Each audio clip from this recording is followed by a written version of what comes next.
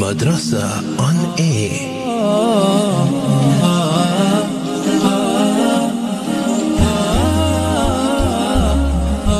Assalamu alaikum wa rahmatullahi wa barakatuh, and welcome to Madrasa on Air, of course, developing Islam in me. I'm your host Yasmina Peterson, alongside special guest in studio, none other than Sheikh Ebrahim Abrams.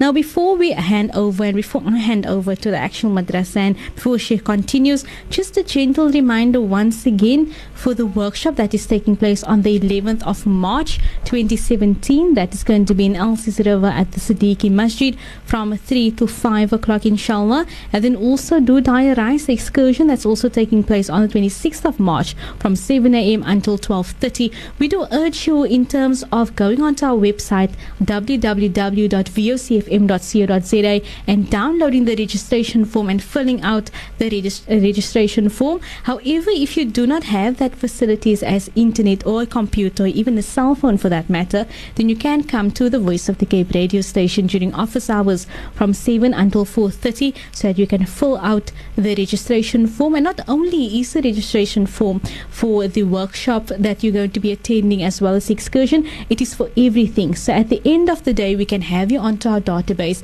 and you will be given a certificate for the participation in the madrasa. So do inshallah diarize that, go onto our website, and if you want to know more information with regards to how you can attain a registration form, then you can give our officers a call on 021 442 3500 during office hours from 7 o'clock until 4:30. But for now, we head straight into our very first segment, and that is Knowing My Lord. So do get your pens and papers handy and get your notes in order. I'm now going to be handing over to Sheikh Ebrahim Abrams, inshallah, to continue where Sheikh left off yesterday, inshallah. Bismillah, Sheikh.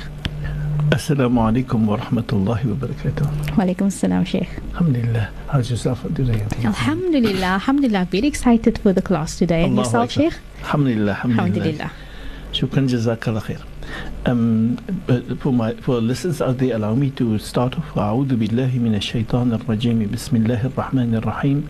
Alhamdulillahi wahda wassalatu wassalamu ala man la nabiyya ba'd. Rabbi shrah li sadri wa yassir li amri wahlul 'uqdatan min lisani yafqahu qawli. اللهم علمنا بما ينفعنا وانفعنا بما علمتنا وارزقنا علما يا ذا الجلال والإكرام. السلام عليكم ورحمة الله وبركاته to all our listeners out there. Alhamdulillah. Before we actually start off with the program, we do our opening dua. Let us put our hands together. أعوذ بالله من الشيطان الرجيم. بسم الله الرحمن الرحيم. الحمد لله رب العالمين والعاقبة للمتقين والجنة للموحدين ولا عدوان إلا على الظالمين والصلاة والسلام على أشرف الأنبياء والمرسلين سيدنا ومولانا محمد وعلى آله وأصحابه أجمعين. اللهم إني ظلمت نفسي ظلما كبيرا كثيرا لا يغفر الذنوب إلا أنت فاغفر لي مغفرة من عندك وارحمني إنك أنت التواب الرحيم. ربنا ظلمنا أنفسنا فإن لم تغفر لنا وترحمنا لنكونن من الخاسرين. اللهم إنك عفو كريم تحب العفو فاعف عنا. اللهم إنا نسألك رضاك والجنة ونعوذ بك من سخطك والنار. يا عزيز يا غفار يا رب العالمين. اللهم حبب إلينا الإيمان وزينه في قلوبنا وكره إلينا الكفر والفسوق والعصيان وجعلنا من الراشدين. اللهم اجعل نفوسنا تقواها وزكها أنت خير من زكاها أنت وليها ومولاها يا رب العالمين. يا مقلب القلوب ثبت قلوبنا على دينك. يا مصرف القلوب صرف قلوبنا على طاعتك برحمتك يا أرحم الراحمين. ربنا زدنا علما وارزقنا فهما برحمتك يا أرحم الراحمين. إن الله وملائكته يصلون على النبي يا أيها الذين آمنوا صلوا عليه وسلموا تسليما. اللهم صل على سيدنا محمد وعلى آل سيدنا محمد وعلى آله وأصحابه وبارك وسلم. سبحان ربك رب العزة عما يصفون وسلام على المرسلين والحمد لله رب العالمين. Alhamdulillah to our listeners out there. Yes, as for the program that we're dealing with, or the segment in this program that we're dealing with, Knowing My Lord, Yesterday we looked at the area of what happened to Nabi Ebrahim and the issues that Allah tested him and his family with. And we reached to the level where we came to understand what happened to the wife of Nabi Ebrahim by the name of Hajara, and what Allah has put her through simply because she was Muslim and she was reared as Islam, and Allah has allowed her to be able to go through the encompass of life, submitting herself to Allah Ta'ala. And when she did that, Allah Ta'ala showed us how Allah Ta'ala granted her the gifts. Now what happened, as we were speaking on, is the issue of the Nabi Ebrahim departing. And we said that Nabi Ebrahim went onto the mountainside and spent his time looking down from the mountain to where his family was sitting. They were unaware of him, and he was making the dua that Allah Ta'ala records in the Holy Quran as to what Nabi Ebrahim said, and begging that Allah Ta'ala should grant people to come there and send of the best produce for them. And all these Nabi Ebrahim made in dua. But what we saw at the same time, Sayyidatina Sarah, she also made dua for the safety and security of her husband. Ya Rab. She didn't that moment say dua, oh Allah, send me food, oh Allah, I don't have food, who's going to look at? No, she did not complain. She had a total trust in Allah. She had total yaqeen. She was nurtured to understand, my realization in life is I don't depend on a husband. I don't rely on anything else, not on children, not on a husband, not on anything. My rizq comes from Allah. My rizq comes from Allah. She knew. And my dependence and my reliance was be on Allah. And because she was guided in that way, she did that. And because she did that, she waited for the time until there was no more food left and there was nothing to eat and to drink no more. And she now looked around, because already prior to that she was looking and she didn't find anything. Now looked around and see what can she see. And subhanak la hawla wa la quwwata illa billah. In the description of the scholars, they say there's one or two types of processes that happened with her. One was the occasion when she looked up and saw some birds flying in the sky. And she said to herself, if there's birds flying in the sky, there must be life somewhere. And then she saw the hill in front of her and she moved to the hill. And she moved on top of the hill. That hill is called what we call today Safa. And she climbed on this little hill and she got onto it. And she looked in the distance again. And when she looked up, she saw, no, it must probably the birds has moved or whatever the case might be, but she sees it on the other side. And when she sees it on the other side, she says, there's a hill on that side too, let me try to move to that hill. And so if I move to that hill, most probably there, from that hill I can see better, because it seems that the birds are on that side. And as she struggled to go down, and remember, we said to you, the area is rocky. It's not easy. It's a steep hill where Safa was, quite very, very steep. And she's got to get off the hill through the rocky effects of the desert that's there. And she got off of it slowly. And until she get to a position where she was almost level with the ground. And she could see her son laying not far away. And because she feared the fact that the son was going to cry when he sees his mom, and she already feels very hungry, and she knows, she actually treaded quite fast in the straight area on what we were then was a sand area, and she ran there, put some effort to move, and then she gradually went on the other side, up and up and up until she got onto the hill on the other side. So there was a steep incline on the Safa side, but on the Marwa side there was a gradual incline. But it's because quite a distance. For those people who've been there will be able to recognize. For today, in today's life, we do not meet up with a gradual incline, because today the ground has been made all flat and we walk on that straight flat ground, mashallah, alhamdulillah, not on the rocky effect of what has happened in the time of Sayyidina Hajara. Today we walk on beautiful what they call it, floors. The floors that's laid out with Marble. Marble, beautiful marble, soft marble to the effect where you don't feel hot and don't feel the heat, and mashallah, alhamdulillah, like cool, and it all helps you to be able, and the area, alhamdulillah, has been laden out with air conditioning to the extent that nobody can really complain, but alhamdulillah, can you but imagine what was it like to say that in Hajira?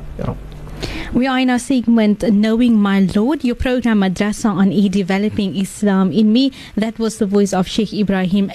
We are in our first segment, and that is Knowing My Lord. And Sheikh was just giving a recap as to where Sheikh stopped yesterday. Do know that you can send through your questions if you have any questions for the segment through to the number 072 238 0712. Alternatively, you can send through an SMS to 47913. I'm going to be handing you over to Sheikh to continue, inshallah. Sheikh, bismillah.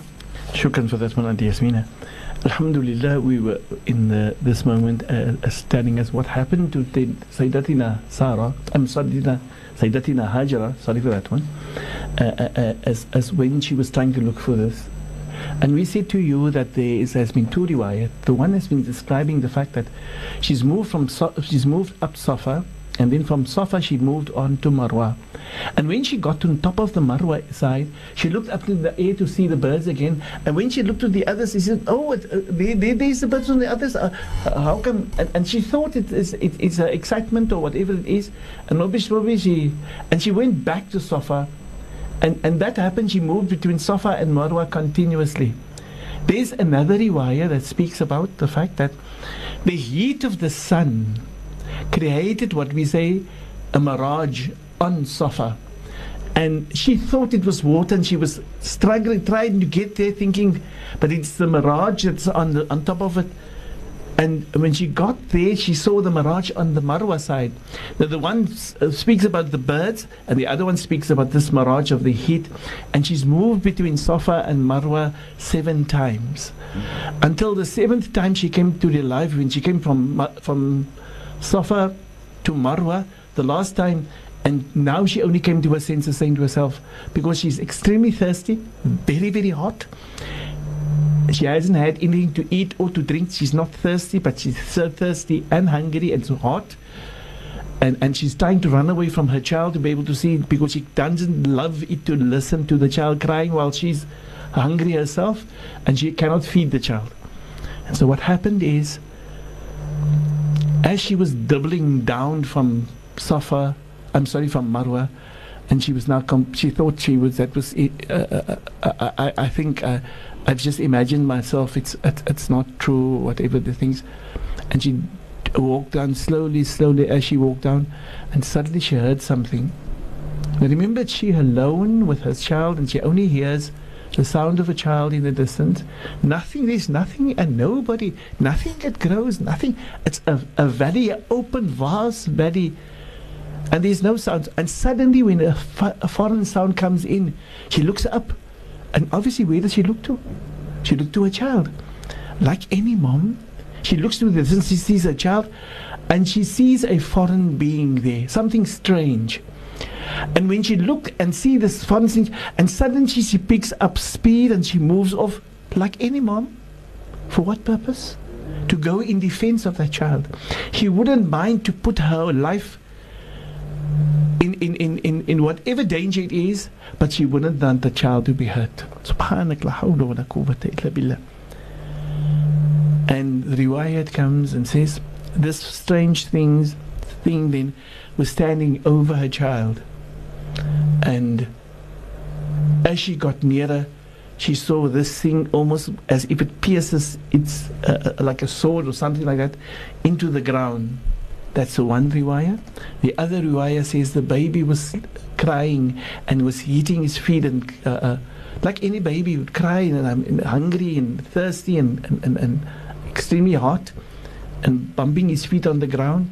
And it says there where that thing pressed its wing into the ground, there where the child kicked the feet, there, as the mother came nearer, saw a spring of water coming out of the ground. Allahu Akbar. And she got so excited. When she got excited, she went down to the water, because now she sees it another time. Remember, she saw this mirage on the Safa and then on Marwa. And yes, she sees it in front of her, but it comes out like a little spring, very fine spring coming out of the ground. And she goes down and she sees the spring as if the spring wants to run back into the water, wants to run back into the ground. And she goes down and she says to it, Zoom, Zoom. Which now today is the word Zam, Zam. Subhanak la hawla wa la quwwata illa billah. But Allah Ta'ala gave her that for her effort, because wanting to teach her, my dear, for human beings to walk the earth, life is not an imagination. Life is not a dream. Life is not a wish and a hope. En ek maak dua en gaan dit sommer gebeur nie. Oh no. Life is trying and saying to yourself, if my Lord is prepared to give me at all His favors, I must be ready when He puts the challenges in front of me to say, oh Allah, I'm prepared to accept your challenges. Grant me the necessary sabr. Grant me the perseverance. And I will sacrifice whatever it is for your sake, my Lord. I'm prepared to do it. We've seen it. Hajara was prepared to sacrifice all her effort, all her commitment, all her dedication for the sake of herself and the child. And what was the result? Allahu Akbar. Allah will send the need for man, the greatest need for survival and sacrifice.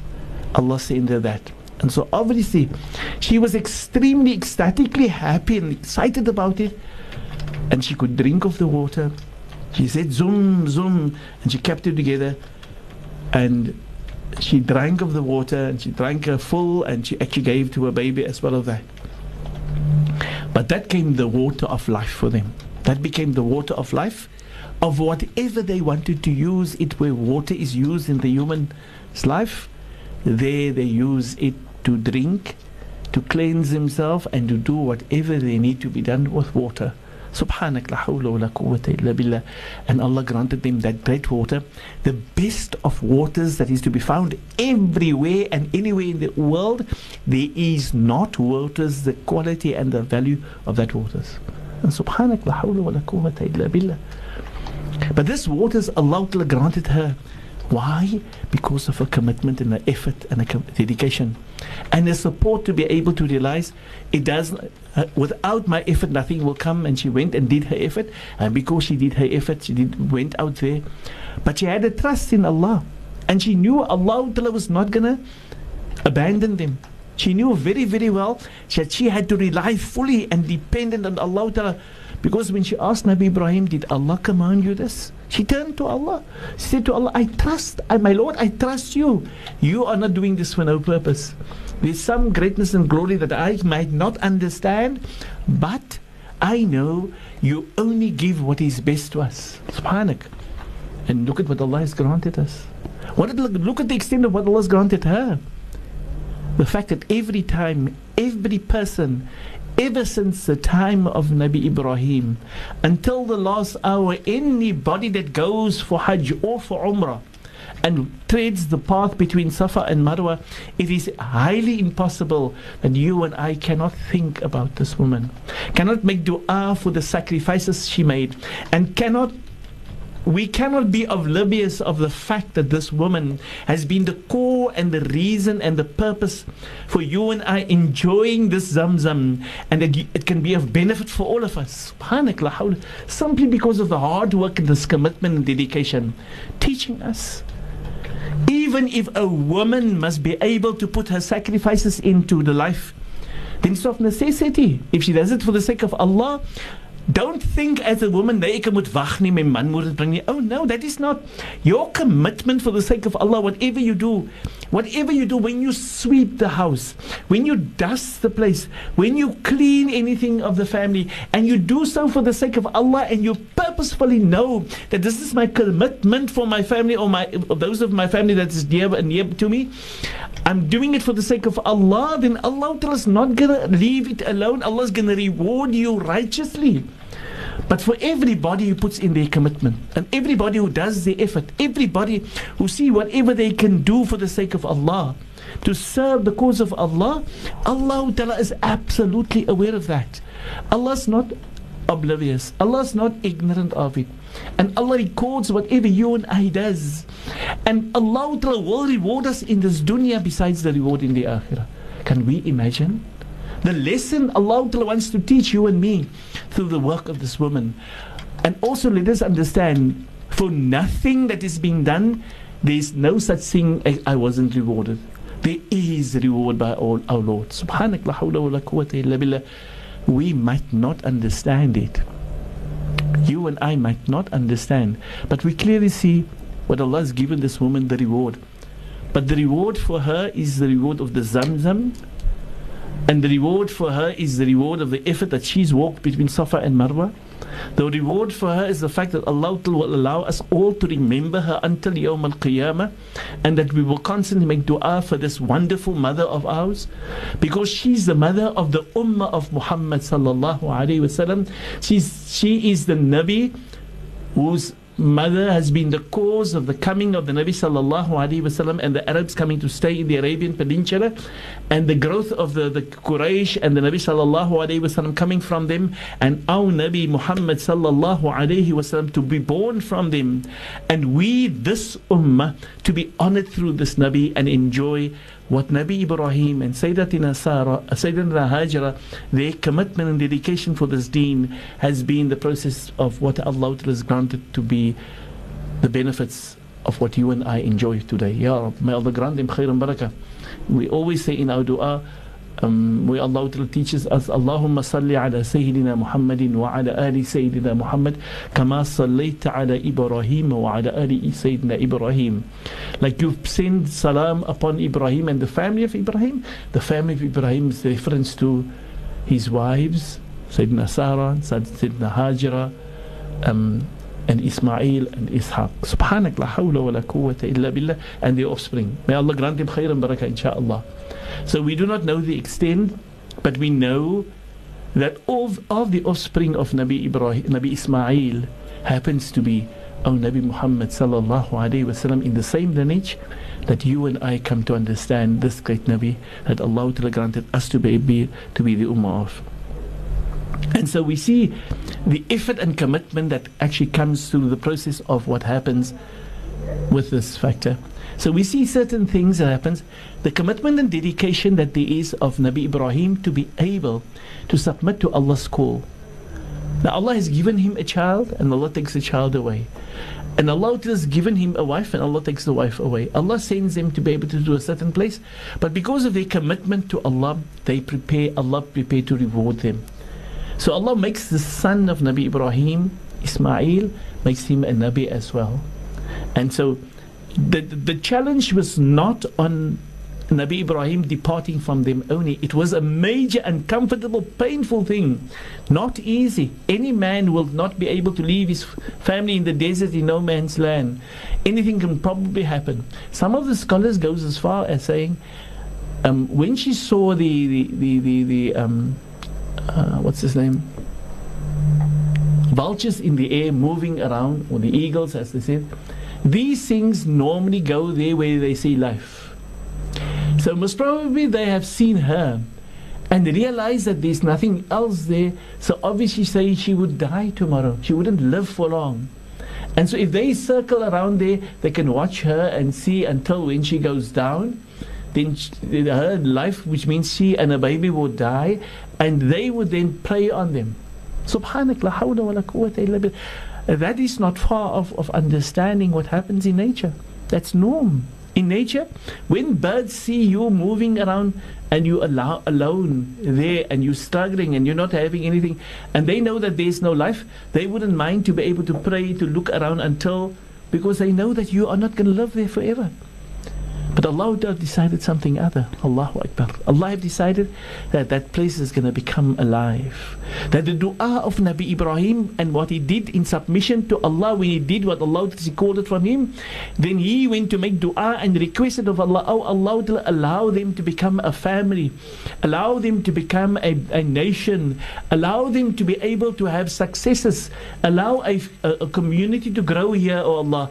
Not only make this place so successful vibrant, alive, that there will be constantly people coming from everywhere around the world to come and visit them and send the best of produce from everybody. Whenever they come from anywhere, they then bring the best of their produce to this place. Subhanak, la hawla wa la quwwata illa billah. I'm saying it, and I know that many of us realize how Allah's made this place so fortunate, and Allah has accepted Nabi Ibrahim's dua. So now, it was painful for Nabi Ibrahim to leave this child. It was also painful for him to leave his family, his wife. Allahu Akbar. And Allah then show us how Allah even challenged them. Not only Nabi Ibrahim, it was painful for him, but challenged them when Nabi Ibrahim left. Challenged them with having to be able to have no more water and nothing to eat. Allah could send them from Jannah the best, isn't it? Yes. Allah could send, but Allah wanted to teach her a lesson. Nay, Allah wanted to teach you and me a lesson. Allah wanted to teach the ummah of Muhammad sallallahu alaihi wasallam the great lesson that lies between Safa and Marwa, of the fact, no pain, no gain. If you're not prepared to go through pain, if you are prepared to dream, it must all be luxury and and easy and if you're not prepared to want to go through pain, don't dream about the gains. So yes, the challenges of life is the reality of the pains that Allah has given to Hajara, but to each and every one of you and me. Isn't it true? Or are you saying you don't ever go through challenges? The problem is, are you and I prepared to embrace the challenge, to take the challenge and accept the challenge? Or are we fighting the challenge? Are we rejecting the challenge? Or are we asking the question, why me? Why does this happen with us?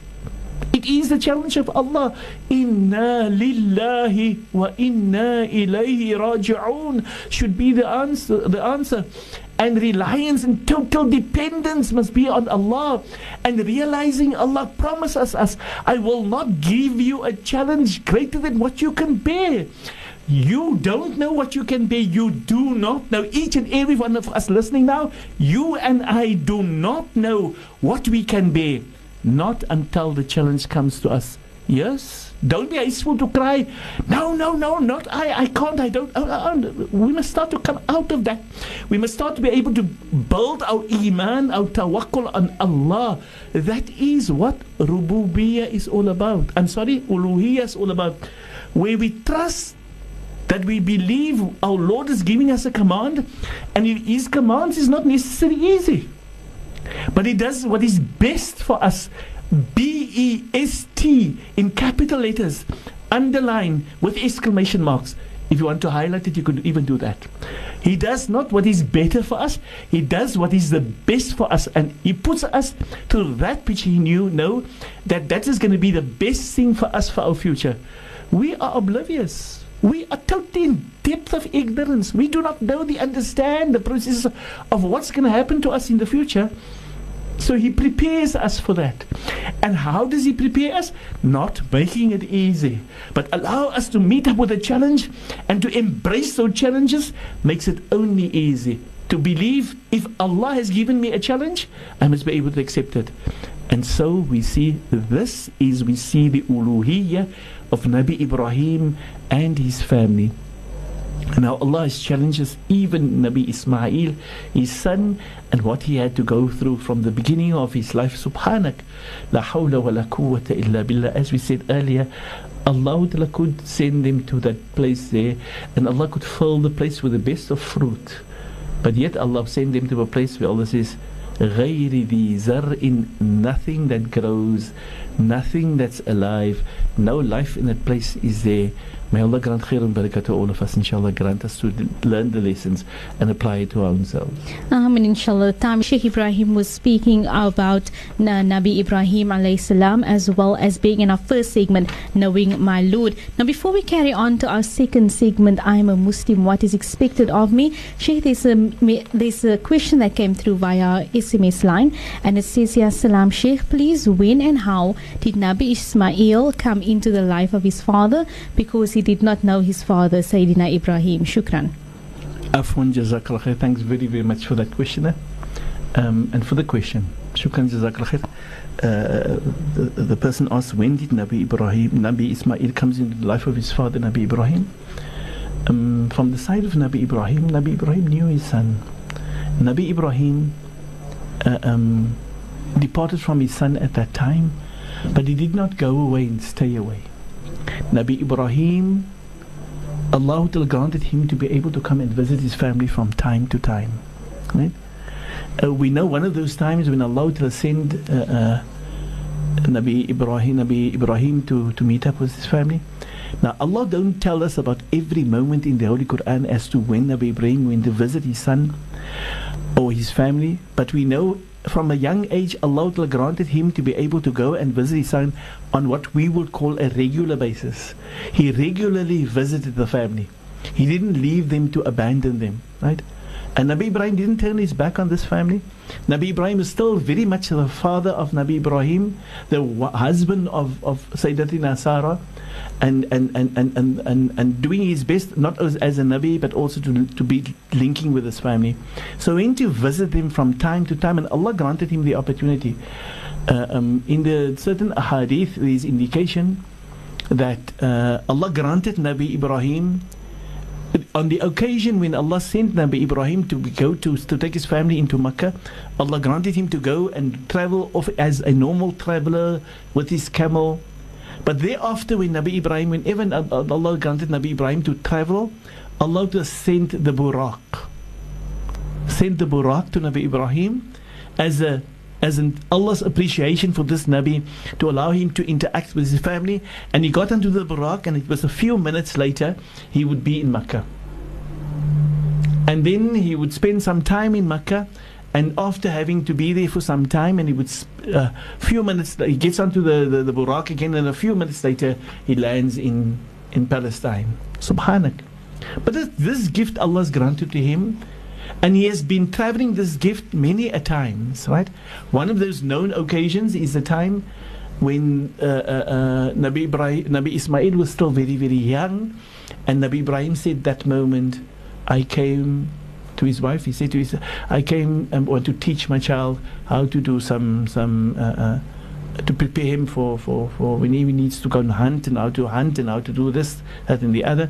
I came to prepare him for that. And Sayyidatina Hajara, being the mother, knowing that this Nabi Ebrahim is obedient to Allah, so Allah must have sent him and is now carrying out Allah's command. And if he said that, I must adhere to, and I said yes. And the Nabi Ibrahim asked her to prepare for certain things, and she prepared for it. She listened very attentively, she paid that, and she trusted in Allah for everything. She had no other thoughts or dreams or anything like that. That was one occasion. But we also know of the occasion where Allah sent Nabi Ibrahim to say to the wife that I came this moment where Allah has sent me to be able to be with you for a few minutes, for a few days, or a few period of time, where we need to rebuild the Kaaba on its foundation that has been prior, and we have to rebuild it on there, and it was built by myself and Ismail, right? The two of us must build it. Subhanallah, hawla wa la quwwata illa billah. And so we see in the history of the life of Nabi Ibrahim, of the history of Nabi Ismail, we come to know that Ibrahim developed many things, and it's many issues that we see that happened. We also recognize that Nabi Ibrahim and Nabi Ismail had relationships with one another. When when the mother passed on, Nabi Ibrahim still came to visit him. And when after that Nabi Ibrahim visited him for some time, to such an extent that Nabi Ibrahim also introduced to Nabi Ismail about his other son Ishaq. So Ismail and Ishaq came to know one another in their lives, and Nabi Ibrahim reminded Nabi Ishaq that he must go for Hajj and for Umrah, and he went, and his brother Nabi Ismail guided him along as to what Allah has taught them. Subhanallah, hawla wa la quwwata illa billah. So shukran, jazakallah for the question. Yes, the understanding is Nabi Ibrahim had a relationship with his family all along, as Allah has decreed that for them to be. Shukran so much, Sheikh, for answering that question. If you have just joined us, then you are still in time. You didn't miss much of the program, but we're going to our second segment, and that is I am a Muslim, what is expected of me? And Sheikh is going to be highlighting as to where Sheikh stopped yesterday. Sheikh, Bismillah. Bismillah ar-Rahman ar-Rahim. Shukran for that one, Auntie Yasmina. Alhamdulillah, to our listeners out there, just a reminder. Yesterday we ended off into the Kalima Shahada, and we went to be able to discuss with you the issue of the testimony, the second testimony in the Kalimatul Shahada. We said to you there is Shahadatan, there's two testimonies within it.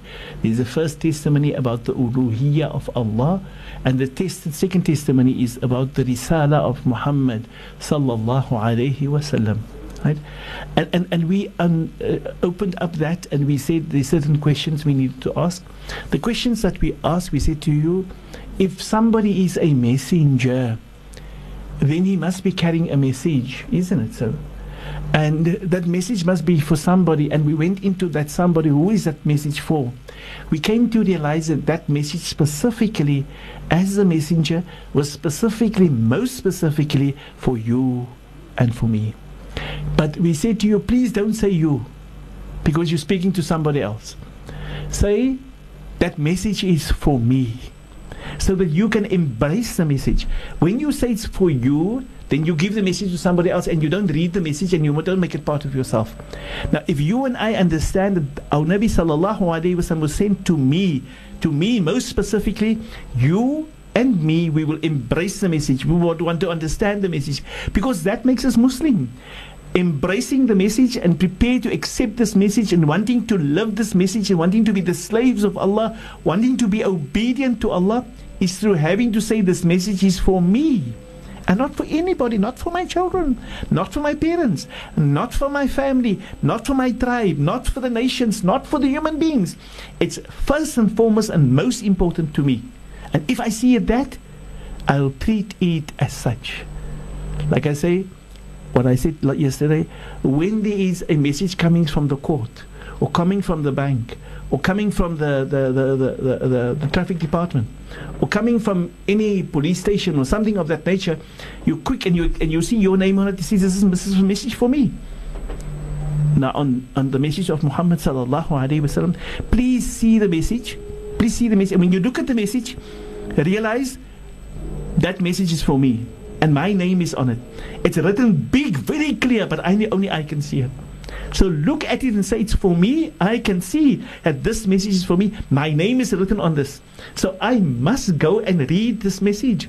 I must have the desire to want to understand this message, because that message came for me. It did not come to my children. It did not come to my partner. It did not come to my parents. Yes, they might also accept that. They might see the message for themselves. But you and me, let us accept the fact that this message came to me, to nobody else. And when you accept that, you will embrace the message. You'll feel guilty if you don't. And if you don't feel guilt, na'udhu billah, may Allah protect us. It's as if there's a message that came with your name on from the court or something. Your name is on it, but you say, I don't know, that list is not for me. So may Allah grant us the guilt. May Allah grant us the intensive guilt, that we feel the guilt and feel we want to be able to, or we must not, we want to. It's not a matter of you want to. That we must, we are compelled, we are forced to. That under no circumstances must we allow this to be, that we do not read this message. But you cannot understand the message of Allah if you don't read it. You will be in darkness. You will be in ignorance.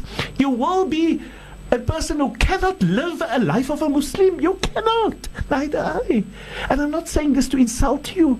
I'm just wanting you to realize this message is for you and for me, for nobody else. But don't say you. Say it's for me, so that you do not blame anything else, or do not feel anybody else.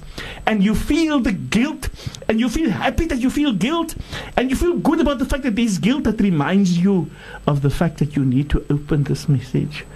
And you need to read this message, because this message is for me. May Allah open the path. And yes, la hawla wa la quwwata illa billah. How fortunate am I am Muslim. How fortunate am I have Muslim parents. How fortunate am I have a Muslim family. How fortunate am I've been reminded of the greatness and glory of this deen. and what it has for humanity. How fortunate am I? Why is there are billions out there who doesn't know once to say La ilaha illallah, Allahu Akbar. How fortunate am I when you and I says Alhamdulillah. How fortunate are we? How fortunate am I, when I can say Allahumma salli ala Sayyidina Muhammadin wa ala ali Sayyidina Muhammadin wa ashabihi wa barik wa sallim.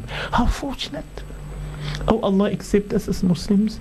Oh Allah, grant us a good qualitative guilt that only put quality to our life and quality to our iman and quality to our character and quality to our behavior and quality to our interaction of positivity with the rest of the ummah. Oh Allah, make us Muslimin. Oh Allah Ta'ala, we have a dream about what Islam is. Oh Allah, if you don't grant us the understanding and the love for your Quran, we will be in total darkness. We might not walk this Sirat, Ya Rabb. Oh Allah, forgive us for our shortcomings. Oh Allah Ta'ala, we are human. We want to be Muslim. And we want to know your Quran. And we want to come nearer to it. And we want to submit to it. And we know it is the only light that we can grant for vision and insight and wisdom. It is what you've granted to humanity to grant us success. And precisely that, oh Allah, in both forms. You've shown us in the words of your Nabi sallallahu alaihi wasallam that you send Muhammad sallallahu alaihi wasallam and with this Quran, and send him to be able to show us how to live this Quran. May Allah grant us to be of those Muslimin that we become successful in this dunya and successful in the akhirah, Ya Rabbal Alameen.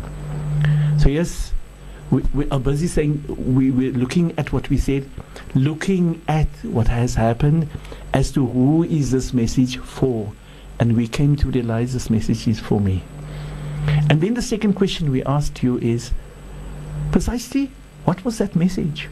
If we say somebody is a messenger, he has a message, but tell me, what is that message? What is that message? And yes, there's been many answers and many of us thinking of this, that and the other. But we came to realize that that message is one thing. It is the Quran in theory, and it is the life of the Nabi sallallahu alaihi wasallam, his word, his action, his behavior, his interaction with humanity, and the Sahaba radiallahu anhum. All that together, that makes up his personification of this Quran. Ya Rabb, Allahumma salli ala Sayyidina Muhammad wa ala alihi wa ashabihi wa barik wa sallim.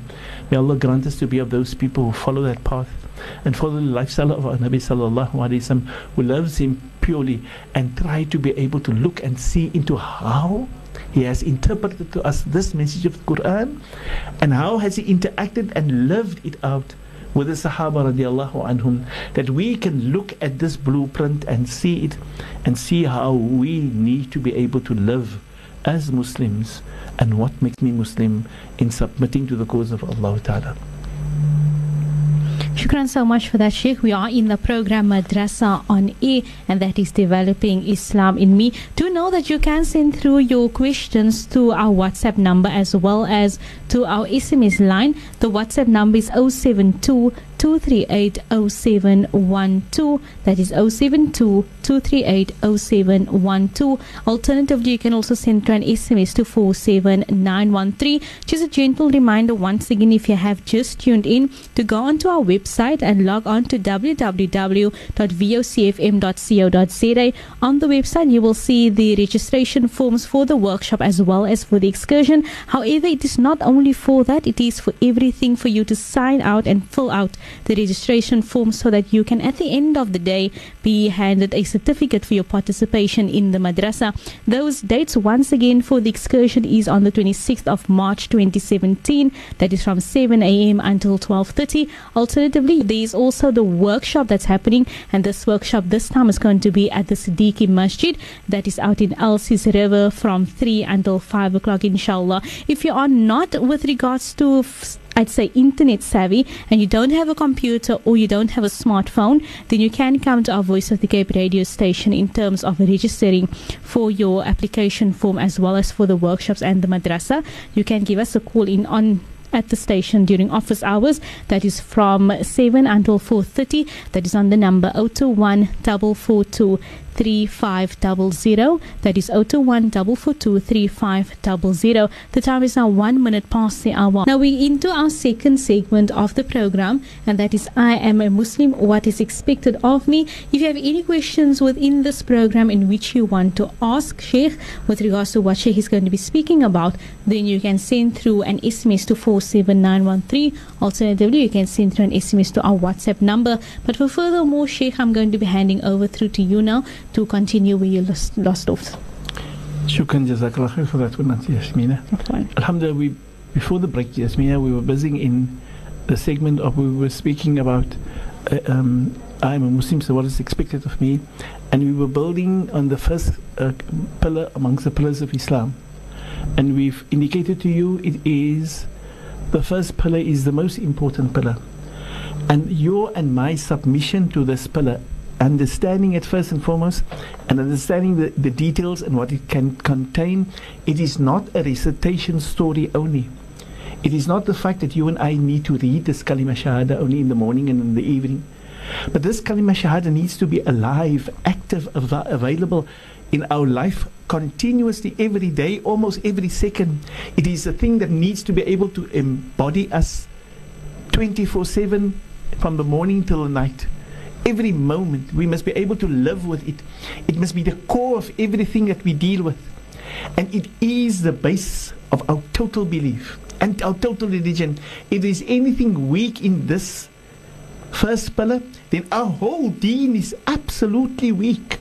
Our whole deen of us, the religion that you and I are in, might run down into shambles, or might be able to crumble down into pieces, because this one is not solidly and firmly built. And so the first pillar is the most important pillar, and the detail of this pillar is what we're trying to be able to give us just the basic details so that we can know, and later on we will go deeper into those things, inshallah. And what we were speaking about is about the kalimatu shahada, and we said to you this kalima shahada consists of two phrases. And the two phrases, the first phrase has the word ashhadu at the beginning, a testimony that you take, where you testify to the uluhiyyah of Allah, and then it's the testimony in the second phrase, and together these two make the kalimatu shahada, right?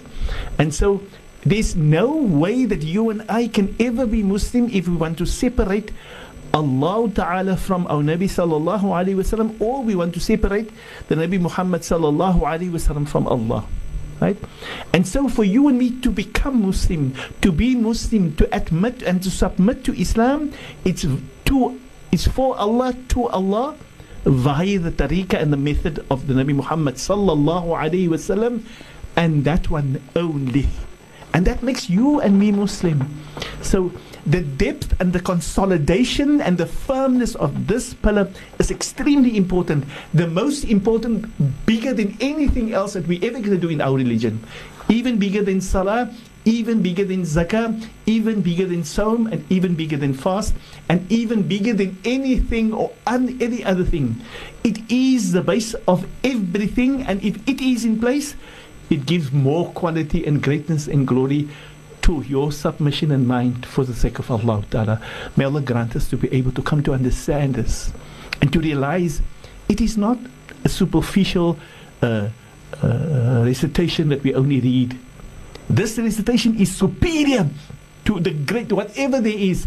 It is extremely important, and every time we recite it, it must be able to vibrate meaning and value and greatness and glory, and we must feel our relationship, in our interaction and our submission and our commitment and our love and our care for our Lord and our beloved Prophet Muhammad Sallallahu Alaihi Wasallam. And so we've asked, in looking at the Risala, we asked certain questions, and the first question that we were looking at, who is this for? And we said the second question is precise, what is this message all about? And now we look at the question as to say, if it is a message, this message must come from somebody. Who is this message coming from? The answer is not as simple as it comes from Allah. Yes, it comes from Allah. But who is Allah? Who is Allah, Rabbul Izzah? Who is this great Lord? Who is Allah? So when we ask where is this message coming from, He's commanding and He's demanding and He's telling us He has a messenger and He is sent to us, and we need to submit to this messenger and to His message and follow Him. Ya Rabb, it is Allah who has sent Muhammad sallallahu alaihi wasallam.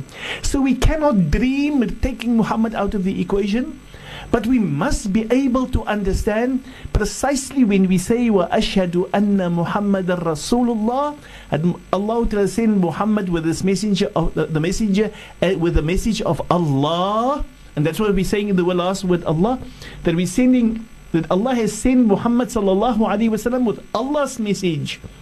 He is the messenger of Allah. So he carries Allah's message, and he is the personified message of Allah. Allah has sent him to be able to show you and me that you and me cannot be Muslim, will never be able to be Muslim. Nobody will be able to be Muslim. Not your mum, not your children, not your offspring. Nobody. Not your Sheikh, not your Maulana. No, nobody can be Muslim unless there is a taking to the message, the Risala of Muhammad, that Risala comes from Allah Ta'ala. Ya Rabb. And so if you and I have submitted to the Rububiyyah and the Uluhiyyah of Allah, then obviously the submission to the Risala of Muhammad is a fard. It's compulsory. It's a necessity. It is a need for us that there's no possibility without it. Like you cannot speak about water except for thinking of something that's wet. So you cannot speak about Allah's deen without having to speak about Muhammad. And Muhammad sallallahu alaihi wasallam can never, like you cannot separate water from wetness. You cannot separate Allah from Muhammad sallallahu alaihi wasallam in the message of Islam. May Allah grant us to be Muslimin. May Allah grant us insight and understanding, and grant us to submit to that and realize that this message is not from anybody. This message is from Allah. So we've answered the basic questions by having to say, who is this message to? What is this message all about? And where does this message come from? Alhamdulillah, we have now brought about the understanding of letting us understand this Kalimatu Shahada is our first pillar of the 5 pillars of our deen of Islam. It is the most important pillar. It is the pillar, if we submit ourselves in totality to that, it opens the door for us for total successes in the way forward. But this pillar is the pillar that we need to be able to spend the most time in with, the most understanding the need for submission, and see ourselves that we submit to that. I repeat again, there is Rububiyyah, the fact that Allah is our Lord, the Rabb, creator of everything, the most mightyful, the powerful, the one who gives.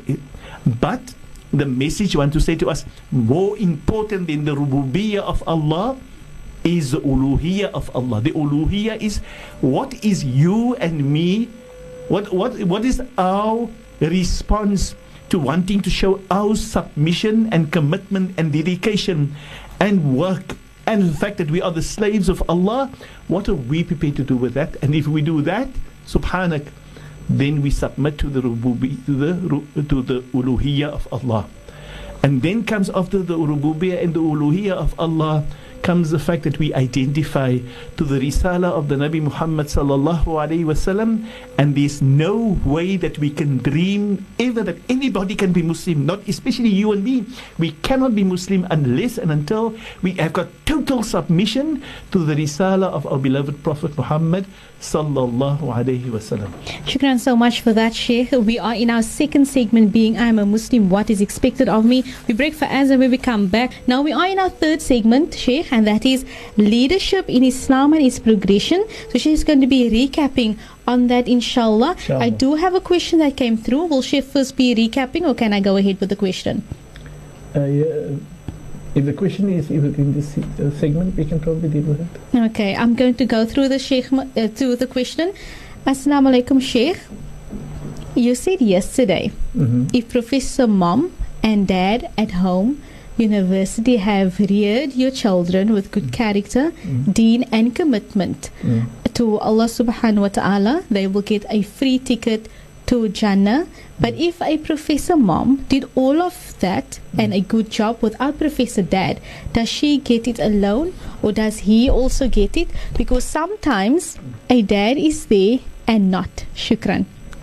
Shukran, Jazakallah khair for the question out there. And yes, usually when we ask questions, and questions is on what the person speaks of his or her experiences, and so we need to answer the question.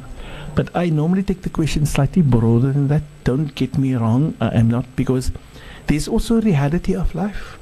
There's many occasions where the university called home develops a student at that university, and making them develop as good students by a professor mum and professor dad, right? And professor and mum and professor dad do the work together. They liaise with one another beautifully, and great results comes out of that, students, right? And then you get certain times in that university, there's only professor mum and struggling there to be able to do her job. Yes, if Professor Mum is only there and she does a job and she does the commitment and she does a lot, then Allah's going to not allow her not to be able to get her reward. She will get her reward also for her effort.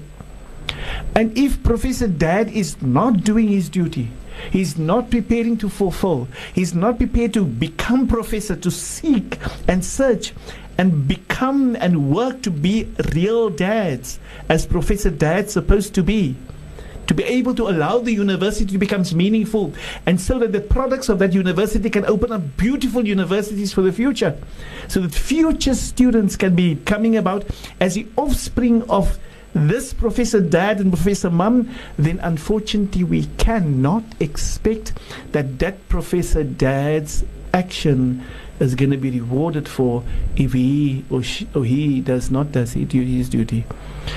But the unfortunate situation is that, like I said, the type of life that's happening out there is many times Professor Mums who does a lot, and there's many times Professor Dads who does a lot.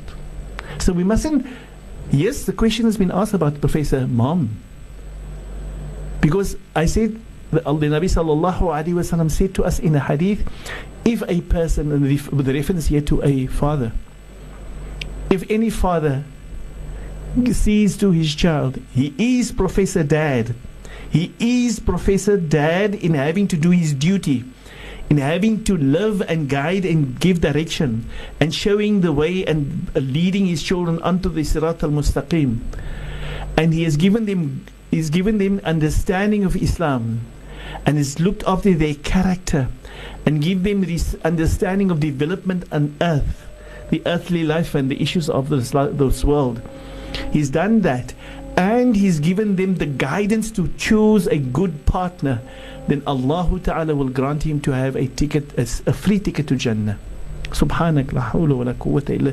This is the hadith of the Nabi sallallahu alaihi wasallam, which in he mentioned if the father has 3 daughters. The one hadith came back where the Sahabi said, "Oh Nabi, what if I have 2 daughters?" Nabi says, "Even you have 2 daughters." And then there is another hadith of a person also saying, "Ya Rasulullah, what if I have 1 daughter?" Nabi said to him, "Even if you have 1 daughter." Which means the commitment, the dedication, especially to rear daughters, is not an easy thing. But the load of that, if guided by Professor Mom or Professor Dad, then they will not miss out. So meaning here that many a times there is people who, or when the one does his duty and the other one does not. It's not necessarily the mums only or the dads only. There's many a times where mum and dads work together. There's some occasions where mums work alone. There's other occasions where dads work alone. And we are not unfair to the processes, and we need to admit that we need to, if dad is not doing his duty, the responsibility of Professor Mom is to activate the awareness in Professor Dad, to let him become professor. Because truly, don't get the thing wrong. And I'm not here to be able to to only want to give to the one side without the other. Because if Professor Dad is not doing his duty, the duty of Professor Mum is to be able to instill, to ignite, to remind, to assist, to bring about that, because nowhere in the creation of Allah have Allah allowed that the child will be a total good student with total insight when you only been taught by Professor Dad or Professor Mum. The child must have the side of the wisdom that comes and the knowledge that comes and the insight that comes and the responsibility that comes from Professor Mom and Professor Dad. And only when the child has been fed holistically been fed by a Professor Mom and a Professor Dad, can you expect a holistic student who now becomes holistically incited to be able to guide future generations to become, for them to help and assist developing others. Ya Rab. And as I say, I'm not here to undermine. I want us to understand that when Professor Dad is not doing his duty, for Professor Mum must be able to assist, and she mustn't carry the load alone or expect ek moet alleen die ding doen nie. She must carry on and on and on and on and on and on with him so that he can become Professor Dad. He is Professor Dad. He is Professor Dad. But he mustn't misconstrue his job. His job is to nurture, not to give money. Money is the least thing expected from him. Allah says that in the Quran, نَحْنُ نَرْزُقُكُمْ وَإِيَّاكُمْ وَإِيَّاهُمْ. When it comes to the need for money and the rizq, that is not the responsibility of the father. The father's main responsibility is to see to the character building. His ability is to be able to guide, to direct, to be the imam of the house, to be the sultan in the family, to show the way, and that through him the children can follow the path. And the mum is supposed to support him. And the mum must, if he is not doing his job, the mum must be there to help him. And so to say, die skouer en die wiel sit om te wys vir die vader hoe en wat moet gedoen word om hom te help. But the same happen when the father only does the job. The father must also just do the same with having to remind the mom, to grant her to be able to assist, and to grant her as a reminder, to allow her to understand the development of a child cannot be done by a father alone, neither by any mother alone. So nobody takes the glory. Ek het al nie kinders groot gemaak. That is not the truth. Ek kan nie die kinders groot maak nie. Nie sonder die help. Allah het vir my begin om in die getroude liefde wees as 'n fard, daar moet 'n mamma wees en 'n bia wees. Any family where there is a lack in any one of the two, there will be you cannot fulfill all the ingredients of that needs to be in the development of the children that will be able to make them strong people for the future, to grant them the ability. And this is a process that we must understand. So yes, I appreciate the question of the person, and at the same time I want to say to us, let us not live with that type of situation where we accept the fact ek moet nige kinders groot maak nie. Solank as Bia daar is, moet Bia assist, en dat hom verstaan hy, en solank as mamma daar is, mamma wat hy verstaan, sy het ook geen responsibility, en net soos Bia a responsibility. En mag Allah begin dat ons altyd realize that we actually work together, and that Allah will grant us, both mother and father, the reward for having to rear our children collectively so that they can be the best of children, inshallah, in the future. Inshallah, lines are open if you want to send through your questions via our WhatsApp and our SMS. That is on 072-238-0712. Alternatively, you can send through an SMS to 47913. That there is the SMS line as well as the WhatsApp. And while we are waiting for some of the questions to come through, Sheikh, you may continue, inshallah, with regards to our program Madrasa on Air, Developing Islam in Me. We are in our final segment, and that is our final topic being leadership in Islam and its progression. Bismillah. Bismillah ar-Rahman ar-Rahim. Shukran for that, Yasmina. We've come to what we said the last segment in the program, which is leadership in Islam, and we've dealt with looking at the situation where we said developing the family and how the mother had to take her role, the father had to take her role. We're looking at what we call the collective role that must be taken, the collective role of mom and dads, right, in leadership. Now, when we earlier when we mentioned that the role of the father and the role of the mother, we almost separated these things. But we want to speak about the necessity of collectiveness.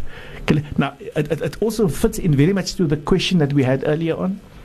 But it is this portion where there's the understanding, like what I said, remember, if you and I are doing our duties, we're trying our very, very best, then we cannot wish to dream the fact that ek doen die job alleen nie. Because I will not, or I cannot. Nobody can. If you're a female, you can only do your best as a female, but you cannot fulfill the role of the male. And if you're a male, you can do your best as a male, but you cannot fulfill the role of a female. So yes, I am in need of you as my wife, and you are in need of me as your husband. And you cannot fulfill the best. You'll try, you do your best, but you are doing the height of impossibility, because to develop children to become successful adults and develop them as leaders and good people, we need a mom figure who needs to play her major role, which is cut out for her, and these matters cut out by Allah Ta'ala and His Rasul for him. So only when both mom and dad work at maximum value together, supportive of one another, and they realize that it's the two of us that brings about the success of the children, then we get good children to come. And then we get positive children to have great insight. And so it cannot be the one partner only. Because remember, no family can be developed without a dad. Remember right at the beginning when we started this program, when we said we had to look at the topic called Knowing My Lord, we come to identify the fact that we came to, we came as human beings on this earth, and as human beings we come from a mom and we come from a dad, right? We initially come from a mom, but that mom in actual fact has been interacting with a dad that becomes my dad, with a husband, her husband, or a person, and he becomes my dad. And that mum and that dad has a responsibility, and they can only work together to bring about success, right? Now, we live in a world today where the world want to offer us and say, yes, but it's many single parents. Yes, there is many single parents. I don't deny that. I'm not going to go against that. And yes, many a time the single parent must be able to do a tremendous lot.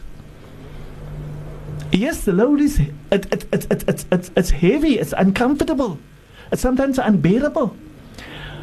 But the parents try their very best.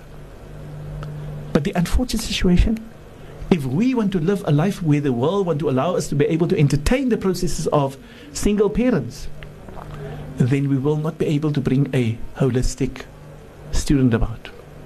This university will not be able to bring a holistic. Why? There's lack in the processes and the circumstances. We take it, I'm just going to do it alone. Now there's a difference in a relationship when Allah has taken away a family member, a mother for that matter, and the father needs to look after the children alone.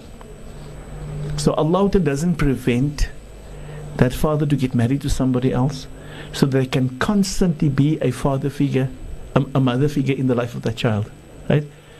That person cannot take the position of mom as true mom, because she's not mom. She hasn't given birth to the child, but she needs to understand she gets married to this family.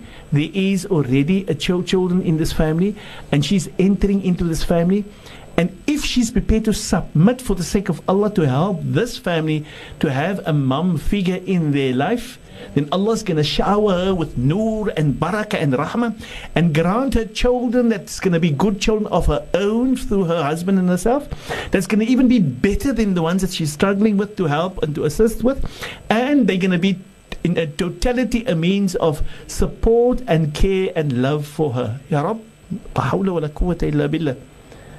And so Islam recommends that if for that matter Allah's allowed the process to be a single parent that needs to look after them, is referring to a man whose wife has passed on, or for that matter the man is looking after the children and there's no other person and he needs to get married to somebody else, the other mother figure in the life that there need to be a sense of respect from the children's side, but the father figure needs to be able to develop a relationship with the children, to be able to allow them to understand the process of that mum, right? And he must also nurture his children to be respectable and decent, and so that it doesn't create. But the person who comes into the life mustn't be, and I'm speaking to the woman especially here, we find many times in life today, the West is speaking to us about step parents. Stepness comes from the life of the kuffar. Now, if you are a Muslim, there's no such a thing in Islam as a stepmother. You will never be the own mother. You cannot be the own mother. But your duty is that you put yourself in the position to support, to give love, to give care, and not to find everything difficult and not to make things uncomfortable. And you don't become a villain in the life of the children. If you become a villain, Allah knows that in your heart. Allah knows when you are a villain as a woman, a villain that wants to be a stepmother, who always wants to find faults and difficulties with children. Oh no, you're dealing with children. Give them love, give them care. In the words of the Nabi sallallahu alaihi wasallam, if you cannot give them love and care, Allah Ta'ala is never going to shower Allah's love and care and compassion upon you. And so it's important, very important, that we need to be able to understand that when somebody marries a second wife after his wife has died, that the woman must be open-hearted. Yes, sometimes the family is uncomfortable. She needs to bear with him, but she mustn't be a villain. She mustn't be wanting to have a way. Oh no, this is not it. You got married to this husband. If you cannot show love to his children, you don't have true love for him. You have false love for him. That's a fact. If you cannot show love for them, if you cannot assist them, if you cannot help to nurture them, to help them grow and to develop, and you are not the one who wants to manipulate and wants to find all the faults in them, Allah Ta'ala knows what villain you are, and Allah Ta'ala knows how you are very cunning and how you hurt the family, how you destroy them.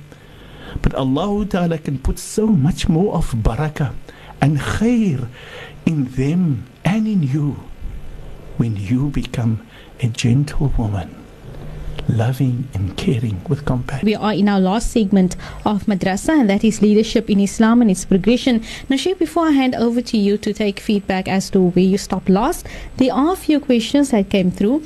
The first one says, Salam, Sheikh, how does a brother play a role where sister and family neglect Salah, and on Yawm al-Qiyamah for men in a woman's life is responsible for her being in difficulty? That was the first question that came through, Sheikh. Okay. First and foremost, I need to say here that shukran for the question first to the questioner. The question speaks about the role of the brother that needs to play here, right? Remember the Nabi sallallahu alaihi wasallam. We were busy dealing on the essence of the female, right, and how she needs to realize as a female that she has the right to be able to complain to Allah Ta'ala, right? But at the same time, Islam is not here to be able to give females the total freedom where they don't have a responsibility. Yes, Allah puts the responsibility on the males first and foremost before it goes on to the females, right? But if you are a female and you're adult and you have a common sense, then you cannot expect your brother to remind you of basic things if you are not wanting to be able to do anything wrong, anything right. And your brother is not going to be given responsibility by Allah for that. For that which your brother needs to do, we also need to understand the reason for Madrasa on Air is many of the things that's supposed to happen in Islam basically is not in place, and thus we're dealing with Madrasa on Air. We're looking at those things, and there's going to be a lot of things that's still going to happen in the future, inshallah.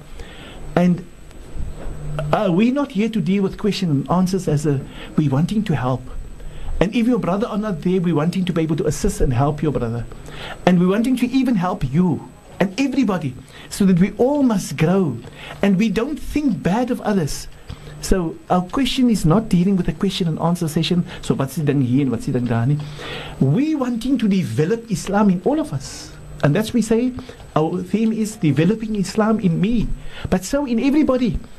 And the objective in developing Islam in me is wanting to say, let us look at where is our shortcomings. What is my shortcoming? What am I doing that's wrong? Stop having to find the faults of others. There are millions. One of the things the Nabi sallallahu alaihi wasallam says, The last our situation is we want to see the faults of others or make an issue of the faults of others, but we live ourselves in major error. We live ourselves with deepness of ignorance. We look at deepness of in total not committing to Allah Ta'ala and not committing to the Sunnah Tariq of the Nabi Sallallahu Alaihi Wasallam.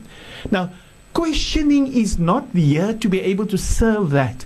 In Madrasa of Air is wanting to admit we are all seeing ourselves, all of us, collectively as same. We lack many problem issues, and so does the others. But we want to develop collectively. And we need to be able to see that we have the consideration of collectively assisting others. Because what if we answer the question? Do we change the problem? If the question is, where am I, where is my fault? What am I supposed to do? How? And then we probably could answer and assist because we are answering everybody, right? But if I want to look at other people's problems, it's not going to serve us anything. So what? If we finish the answer then, the person can decide whether he wants to adhere to that or not. We're not here to want to answer questions. We shouldn't be going into wanting to find questions and say, wat van die en wat van die en wat van die en wat van die. That is not the recommendation of what Islam came with. Islam wants us to say, yes, I am not where I'm supposed to be as a Muslim. But so am I, and so are many besides me. If I work at Islam in me, then most probably the whole dunya can develop.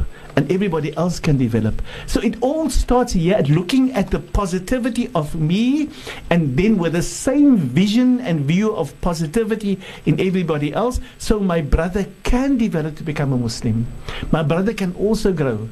And so we need to be able to find positive ways of drawing others into positivity, and not only to look at their negativity. What you and I are going through is the decree of Allah. Shukran so much for that, Sheikh. And there's another question that came through, and it says here from the number 7706, but what if the father walked out and don't even come see his sons have food or stuff for school? Yeah, if that question is all about the fact that we spoke about understanding the fact that you and I need to work as professional mom and professor dad needs to be able to do, as I've answered in the first question here, this is almost very much prevalent in our society. It's happening very much out there. We don't deny that. My first aspect of having to show us through the process of developing, we believe we're developing all of us. We're developing everybody out there, and we wish to hope that we have positive intentions for everybody.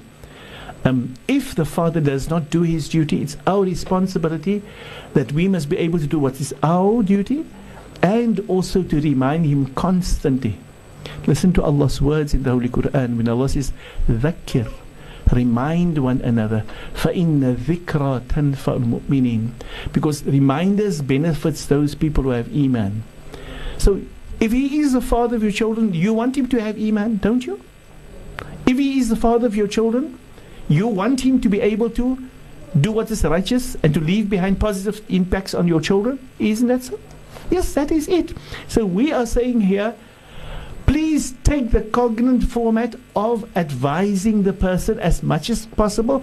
Keep on. Reminder is something that there is no end to. Reminder is a mom and a dad never ever stops reminding their children. They also never ever stops reminding one another. Giving a message to one another sometimes can be very uncomfortable. Ek wil net vir jou sê. But giving a reminder, I'd like to remind you, we all need to be open. And reminders must be flowing free amongst us. It must be a free thing. Because this is the advice and the message of the Anbiya. All of them has been giving reminders. But many a time we are people who don't want to be reminded ourselves. So we do not take reminders from others. Na'udhu billah. May Allah grant us to be able to develop, to become people who opens our hearts for reminders and ready to remind when we realize that there is faults of others that we see within them. Wa sallallahu ala sayyidina Muhammad walhamdulillahi rabbil alameen. Shukran so much for that, Sheikh. And we will look at we're on our last few minutes of the program, Madrasa on Air, Developing Islam in Me. I'm your host, Yasmina Peterson, along special guest in studio, none other than Sheikh Ebrahim Abrams. We are in our final segment, and that is leadership in Islam and its progression. But before Sheikh continue, here's our last question that came through. And it says here, Assalamu alaikum, Sheikh. What if it's a stepdad and he knows his deen, but he's negligent, and mom reminds him always about salah and the deen, but he's still negligent about it? What must mom do? Shukran, jazakallah khair. I think the question is relevant, and I think I wanted to just add something earlier on, and allow me to be able to use the opportunity for now in this question.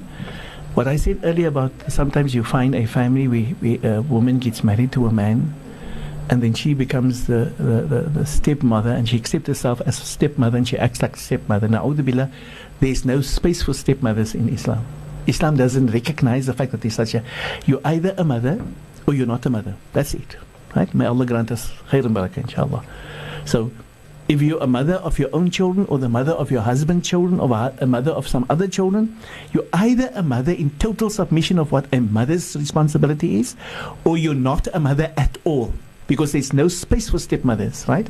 There's no in Islam. There's not a single space, not a millionth of a millimeter space for a stepmother to be. So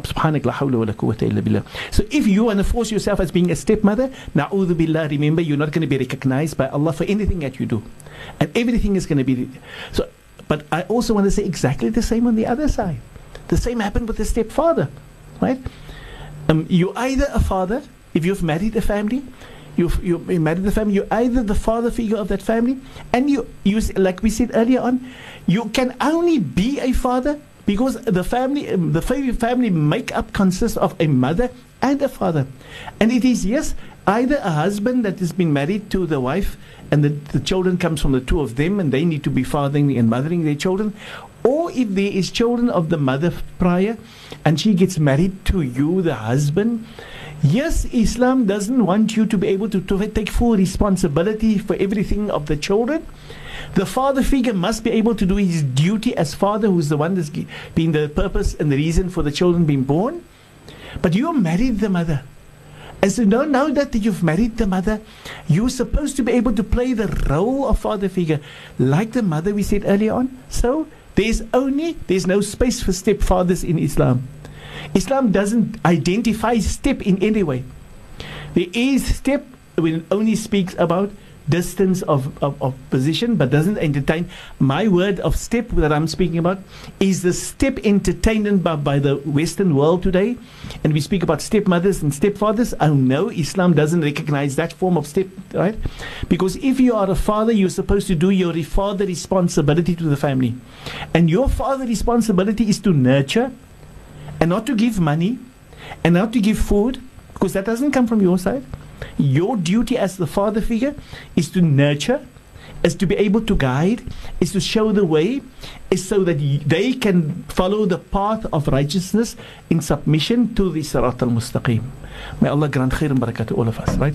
As I said, when it comes to this father figure, who is what they call the stepfather, then unfortunately in his case, like we said earlier, if he's not doing his duty, give him the reminder. But please, Islam is not entertaining the process of wanting to find the faults of others and making a big thing about their faults, right? Na'udhu billah, I ask maaf for that matter if I hurt anybody or I say anything uncomfortable. My intention is, let me remind you, I love all of you for the sake of Allah. Believe you me, wallahi tallahi billah, I swear by Allah, I love all of you.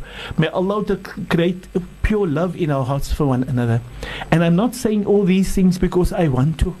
I'm saying these things because I want all of us to develop, to identify the positivities and identify the negativities. You see, you and I, we cannot grow, we cannot develop if we only want to identify the good in us, but we are not prepared to identify our shortcomings, our faults, our errors.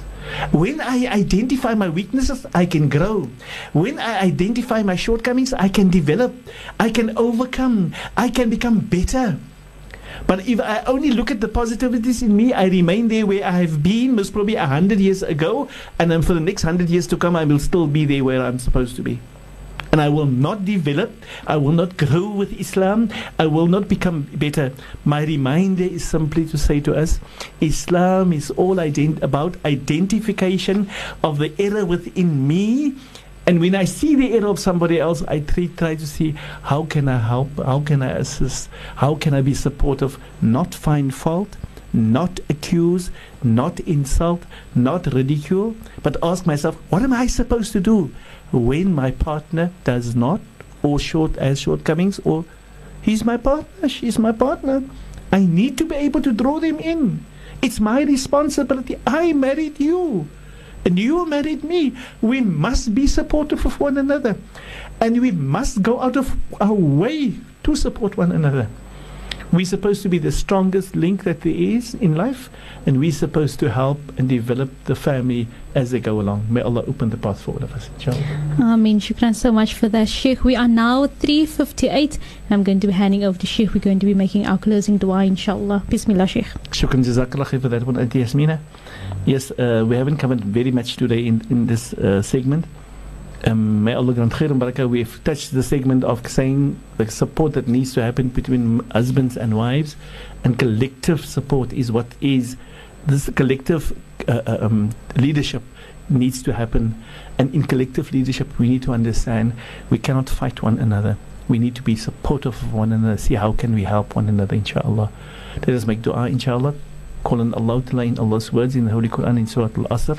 A'udhu billahi minash shaitanir rajim. Bismillahir rahmanir rahim. Wal asr. Innal insana lafi husr. Illa alladhina amanu wa amilu salihat. وتواصوا بالحق وتواصوا بالصبر وصلى الله على سيدنا ومولانا محمد وعلى آله وأصحابه وبارك وسلم سبحان ربك رب العزة عما يصفون سبحانك اللهم وبحمدك نشهد أن لا إله إلا أنت نستغفرك ونتوب إليك والحمد لله رب العالمين.